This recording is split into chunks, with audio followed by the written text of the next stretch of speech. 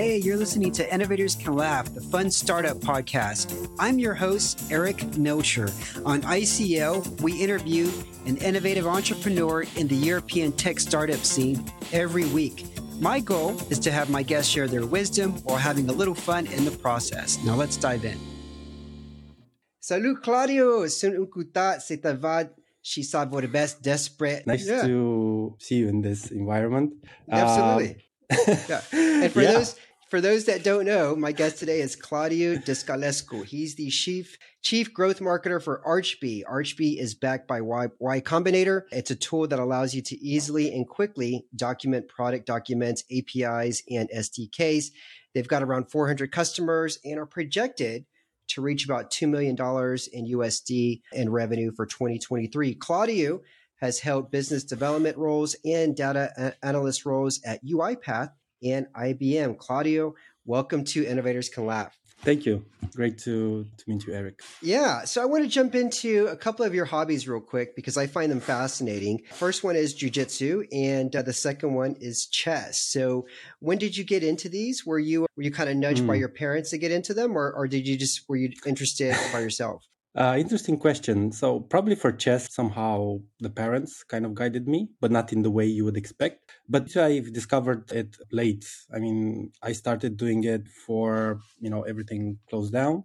But it was later in my life and I realized it's a great way. I mean, for jiu-jitsu, you either look at it as a physical exercise or, as a spiritual thing, just because, it has so much history, or just a way to, fight. It has so many angles you can look at it. So it's great to do that. But chess, actually, my father and I were playing chess at one point and he was just, winning game after game. And I just decided okay, I need to do something about this. So I went to a chess school by myself. Uh-huh. And the teacher said yeah, I don't think you're too old for this. I was 10 years old or something. Usually you start chess a lot earlier. This was a physical school. This wasn't online? Yeah. No. I was 10 years old. I went to, my local chess school. Okay. And the teacher said you're too old. We usually start with kids at 5 years old and, we try to make them grandmasters and stuff like that. I was yeah, but can I join? Yeah, whatever. And he didn't pay attention to me. And in 1 year, I was actually one of the better ones at the school just because I was, probably I had the motivation. I wanted to go back and win some rounds with my father and other people that I was playing with. I was just, brutally beaten. I was playing with the person and they had I think 50 wins over me and I had 0. And I was this cannot continue. Well, the person, was it adult or was it an older kid? Yeah, an older kid, actually. I was playing with my father and with this older kid. Okay. Those were my opponents. But after that, I went into chess professional. I took it for about 5 years or so. Actually, more than 5, 6 or 7. But after that, I went to college. Yeah. What do you mean professional? At a certain age, do you go and you say, I'm going to play in these professional tournaments and they have to look at your background and let you in and say, okay, now he's a professional? I had, a card that was saying I had pay in tuition or something to the club. Okay. And I was going to, I went to two or three professional tournaments, chess tournaments, right? Okay. One, I won one, but it was a small local one. The other ones, I didn't do that great. But yeah. Hey, does that card get you any discounts? Can you go to a bar and tell the bartender hey, you're looking at a professional chess player. See my card right here? No. No?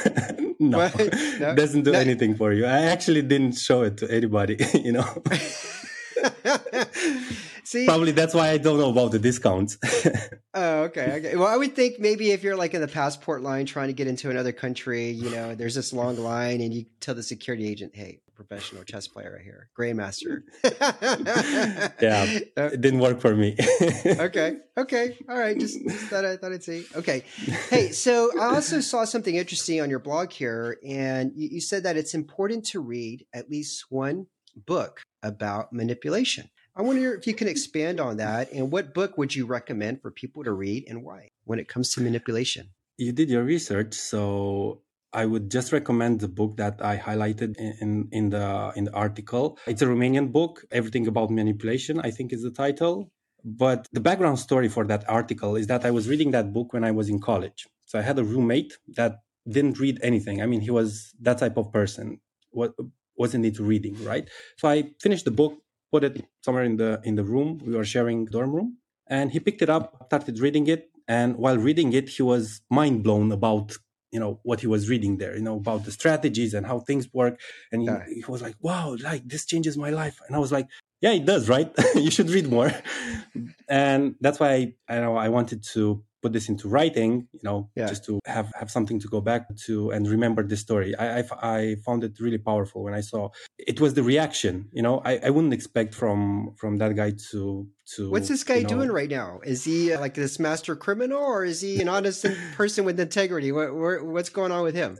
The latter, I think, an honest person. I think he got married and he moved back to his hometown, and he's being manipulated as we speak. Okay, I'll probably lose a lot of my listeners here if I say this. So let me try to put it in the most political friendly way as possible. I look at my son and my daughter, right? My daughter's 3, my son is 5.5.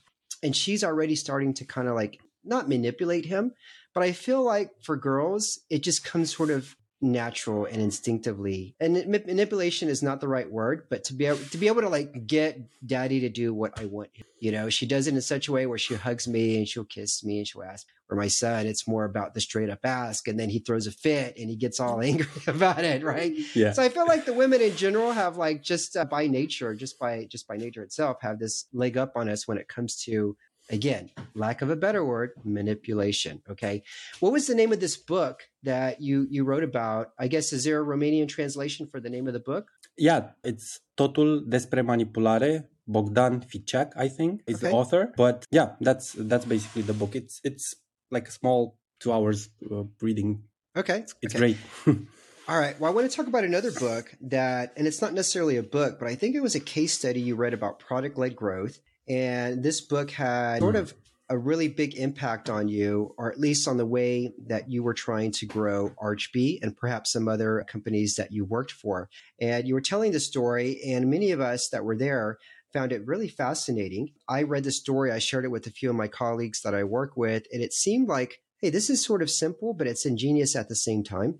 And what would be your recommendation, for people who are looking to try to find who is their ideal ICP and how can they grow faster using this method? So I guess first talk about what is it, and then how would you utilize it? Yeah, so I've read a lot of things. I think I have a unique position. I just realized this. I've basically joined a startup after it was recently founded, and while going through Y Combinator as the first hire. And the first hire was a marketing hire. So kind of a unique position I found. Which means you're doing like 50 things all at once, right? Let's least. At least, yeah, let's be honest. Yeah. Yeah. But this also allows me to experiment a lot, right? So you just need to break down, how can I build this growth engine? What type of fuel can I put into this? How can I make this work and continue to have, the growth that we need to basically be a startup. A startup means that you're growing at exponential rates, more or less. So at one point I realized okay, maybe it's just about, the larger problem, not about the product, not about how we onboard people. It's about what you mentioned, like what is our ICP, how people talk about us, because the wording that we're using on the page is not exactly what people describe about the product. So I went, I've read so much, but the one that, was the recent one and clicked most with me was an article about how Superhuman tried or found their product market fit.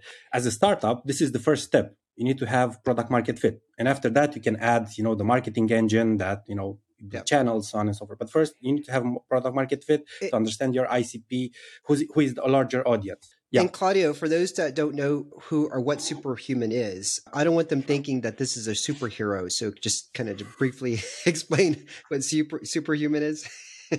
Yeah, it's basically an email app, right? That offers some extra features that they're basically geared, at least, after they improved towards busy people like CEOs, executives, so on and so forth, to allow them to go over the email faster and, improve that time you spend on email. So that's their main goal, basically. So Superhuman is basically an email client at the end of the day.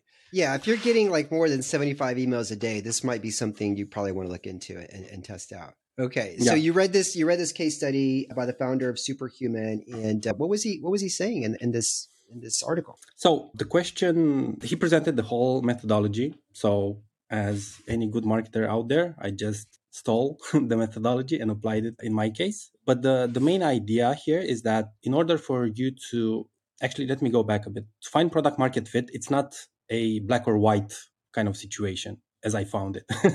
It's more of a spectrum. It's, you'll have, KPIs or metrics that you would look into and say like, okay, we have product market fit, but at the same time you don't really feel it. I mean, you see like, okay, we're building what we think will solve a problem, but it's not really that thing. So it's always a spectrum. So what they did, they've sent a survey that had a couple of questions, but the most important question was about, how the user will feel if they wouldn't use Superhuman anymore. So the question sounds something like, how would you feel if you wouldn't use Archbee anymore? Somewhere along those lines. And you have three questions, I love that three question answers. because you get the true fans of your product. Yeah, Yeah. and you put the person in the context of thinking, hey, okay, do I want to use this app? Should I use this app? I mean, Yeah. it changes the mindset when you address this question. And I've heard this after I've sent the survey and went on some calls with some customers. Some of them were like, what was that email about? Are you closing down the business? I mean, it really puts them in a interesting, at least, state of mind. Like, what's that about? Are you? Yeah. Yeah. So it's a really powerful question. That's what I'm trying to say. So you have these three answers: very disappointed, somehow disappointed, and not at all. Mm-hmm. And after that, you have some follow-up questions. Depends on anybody else that wants to run the survey. Something like, what is the main benefit of Archbee that you would find? Secondly, what type of people do you think would benefit from Archbee? And usually, this is an open question. They would usually identify with the job description, job function that they add here. It's an open text question, but they usually would write something that's related to them. So instead of asking them like, what's your job title, which you should already know by then, you ask them like, what is the larger audience that you think will benefit? And finally, something like, what do you think we could improve on the product? There are multiple questions that you can ask, but these are the four ones that I've sent. So after that, okay, like any other survey, it's great. We have data. What do you do with it? So that's where I think this framework really helped at least part of my activities as a marketer, because I took the answers, and of course you'll have, random answers there, but somehow a benchmark would be like, if you have 40% of the users would actually be very disappointed, you've kind of hit product market fit, because that's almost half of the user base, right? So if half of your user base is actually very disappointed if they wouldn't use Archbee, it means that you're basically, doing something good. And the people that are using the product are the ones that you actually want. But what happens in a startup is that you don't have 40%.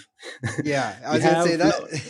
Realistically, you're probably 10 to 20% maybe. Yeah, around 20%. At least that's based on all the users that have replied to this survey. To the survey, in my case, it was around 20 something percent, right? Okay. Which is more or less similar to what it was in that article with Superhuman. And I was like, great, what do we do from here? And in the article, they explain like, okay, but you need to segment. And this is like a marketing thing, right? You always need to segment. So what I did was, okay, we kind of know what is our ICP. We did some research in the past about this. We know that, product managers, technical writers, maybe developers, we'll exclude founders because founders need to do everything. So that's not really our ICP. So let's look at these job titles. And when I filtered just by those job titles, the very disappointed percent actually went up. So we were around 40%.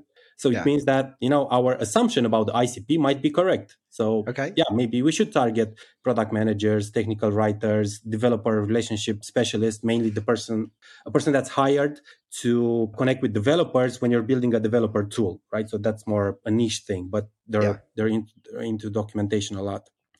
So, okay, that's great. But what I did next, I mean, again, product market fit, it's a spectrum. You can look at the data, say you have it, you don't have it. But that, at least the way I've used the data, I would say, okay, if these are with these job titles, I actually kind of reach that 40% mark benchmark. Let's look at what the benefits are for them and what do they want to improve. What they want to improve, I'll just send to the product and guys, we need to work on this, consider this, let's see what we can do. It seems I like love this. That. Yeah. I love that because you're, instead of like having this laundry list of of improvements that you could make, right? And even requests by other customers, you're just really sort of segmenting the improvements that really matter to your Mhm. ICP there. So that's fantastic. So now you're sharing this data with your team. What's been the result? Or when did you do this? Like how long ago with Archbee? 2 months ago, I think Okay. it's actually really recent, and I think actually the survey is ongoing now. I mean, we got so much value Yeah. that we're sending it 2 or 3 months after somebody signs up with the product. So we give them 2 months, 2 or 3 months to get into the product after they purchase the subscription, and after Okay. that we send them the survey ongoing. Initially I thought it was a one-time thing, but Yeah. it's too much value to not send it. Yeah. Yeah. And it yeah. How has this changed what you're doing from a marketing standpoint, Claudio? Yeah. So I've looked at the benefits. So I had 4 questions, right? One was the segmenting question. Are you Mm-hmm. disappointed? How would you feel if you wouldn't use the platform? The one regarding how we can improve is for product, but the other two benefits and what other people can actually benefit from this. I used that information to build a new landing page, which was addressing more the audience or the audience, let's say, not necessarily the ICP, that actually resonated and was very disappointed if they didn't use Yeah. Archbee. So I just filtered, kind of built some not mental, I codified, because it's open text. It means I got a lot of random things, but Yeah. I read each one of them. I codified them. Okay, so it means that for these users, publishing is the most important feature. For these ones, the writing experience is the most important feature. So I've basically did a count on how many times on this codified column that I've built I had, and I've just translated that into 3 new sections on the homepage, on the page, that was addressing exactly the main things that they were seeing. And what I did was not to write about those things myself, I just copy pasted some of the things that they said and added and expanded. I I didn't. love it. Yeah, no, I love that. I always feel like, hey, the best copywriters are those that just look at the comments and the reviews by their customers and use, yeah, not necessarily verbatim, but sometimes you can use it verbatim, word for word, what they're saying. Yeah, Okay, so is this the homepage that you're describing? Because when I went to your homepage, it did it, look like a lot of the copy and text on there. It was like in this friendly handwritten font, but it looked like those were things that customers had said about the product. Is that it's is that it's the another homepage? homepage. I'm running some ads. So the way we actually iterate on messaging and what we add to the homepage Uh-huh. is I'm running ads to the audiences that we think will resonate with this, and I'm sending them to this landing page. I can share it with you, and it's a lot different than the homepage, and see what happens from there. Are we Okay. getting more engagement? Are we getting more conversions from that compared with the previous version? So before we update the homepage, we're basically iterating and by the way, I've also used the same wording, not the same, similar wording in the ads. Yeah. Definitely much more engagement. I mean, compared with the ones that I was reading, I wrote. Absolutely. Yeah, Yeah. it's definitely more engagement. It resonates. And I want to mention this. We were actually reviewing some of the calls that we had with clients, and just to pick the keywords that they were using, Yeah. they use, like, the keywords are so different: documentation CMS, knowledge hub. I mean, even if, Oh, there's so many ways they address this, because each company has a different knowledge management problem, right? Knowledge These, Hub. Knowledge Hub will resonate so well with users in the US, because that is a common term that was commonly used as like a central platform for document sharing and knowledge sharing. So yeah, Mhm. Knowledge Hub would definitely resonate for people in the US. That's Yeah. absolutely. Yeah. Yeah. But I love that you mentioned this, because I felt at one point that there's a gap. Yeah. I mean, we can talk in English. I have a good understanding of the language, but the nuances are pretty Yeah. different. I mean, and the way we want to describe the platform Yeah. doesn't necessarily So, yeah. yeah, and I never do this, Claudio. What I mean never do is I never plug in the company I'm working for or a client or whatever, right? Hmm. But one of the things that you can do with personalization is that you can have different messaging based on where the user's coming from based on IP, right? So if you have like different messaging that resonates with US visitors, then you can simply have that headline appear what did you want it to say for visitors from the US versus maybe from the UK versus other countries in Europe? And that's something that OptiMonk that you can do with the platform and OptiMonk because it's a personalization platform. So a couple other questions. So before and after, before you started running these experiments, what sort of lift or difference are you seeing from the new landing page in terms of conversion rates, like sign up rates? That's exactly it. It's the percentage of signups, and it's complicated because you see the conversion rate improving. We have 3.5% now from 2.5 or something. So there's a big improvement. But the number of signups are not necessarily growing. So when you show this to somebody, it's like, yeah, but did we actually improve? Well, the idea is that not all the time you can get more signups, but you can get better signups at the end of the day. So because you'll see this, in a month or two, because, they will get better qualified, pre-qualified, I would rather say, will get into the product and you'll see the results later than now. But now what I can show you is that we just improved the conversion rate, not necessarily the number, because at the end of the day, how many product managers and technical writers are in the world? There are so many. How many can you convert? Yeah, what's going to matter is the retention aspect. How many of those people are actually staying on long and actually are addressing that question as, yes, I would be greatly disappointed if I can no longer use ArchB.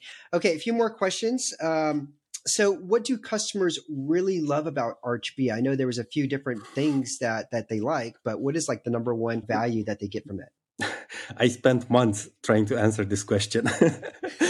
But the main thing about ArchB is the editor. It's really modern compared with the other documentation tools you have there, or collaborative tools like Notion, Confluence, so on and so forth.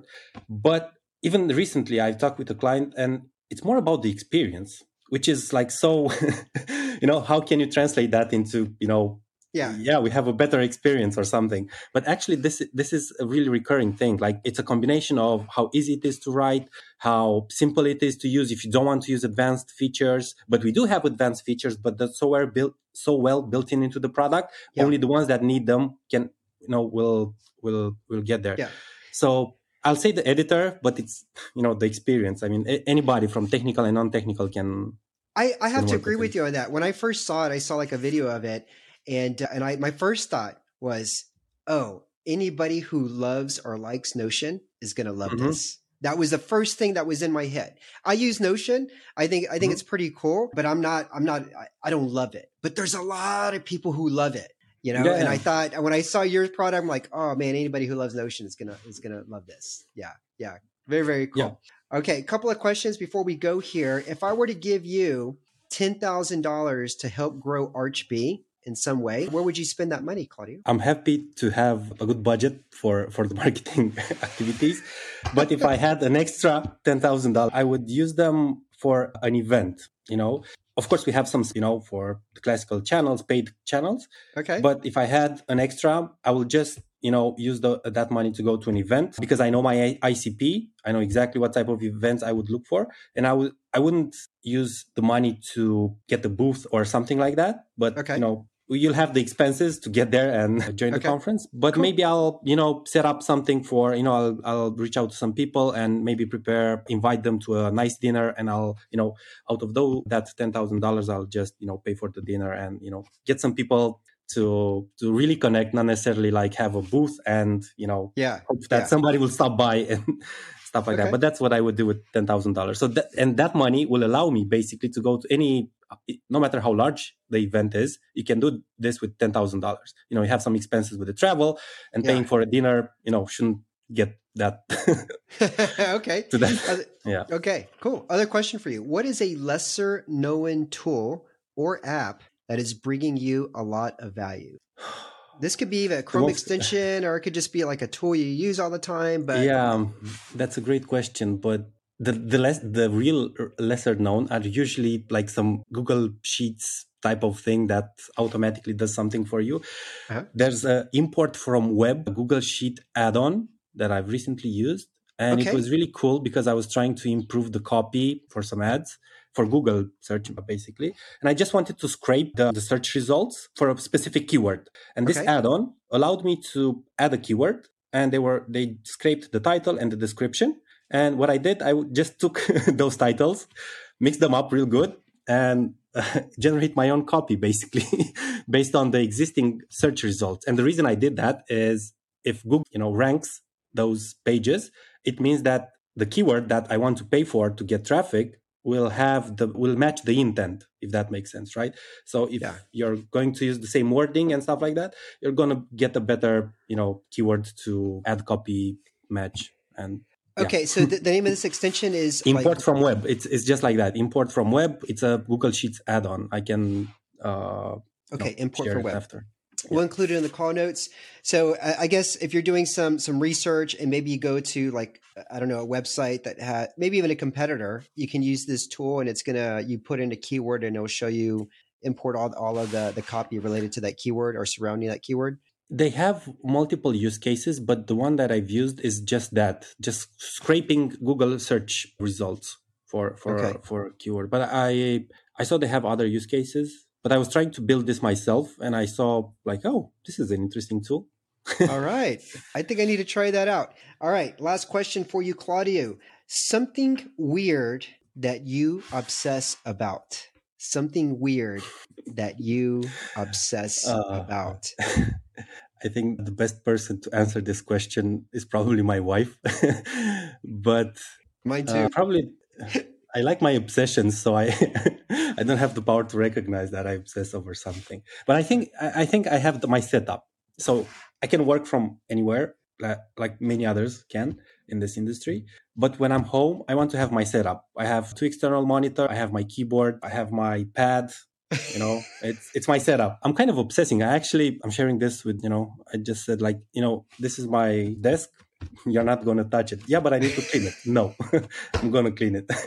This is mine. Yeah, I think that's what I obsess about, my setup. Okay, very, very cool. Hey, Claudio, thank you for being on Innovators Can Laugh. I will include links to this interview in the show notes, including links to ArchB. You can also catch this interview on YouTube. Just look up Innovators Can Laugh on YouTube. And if you like it, tell others about it. That's how we go. For everybody listening, until next week, la revedere. Thanks for listening to the show. If you enjoyed it, I'd really appreciate it if you could give us a review and star rating. Also, don't forget to sign up for the ICO newsletter at innovatorscanlaugh.com, where you can get the bio and details of each guest. Thanks.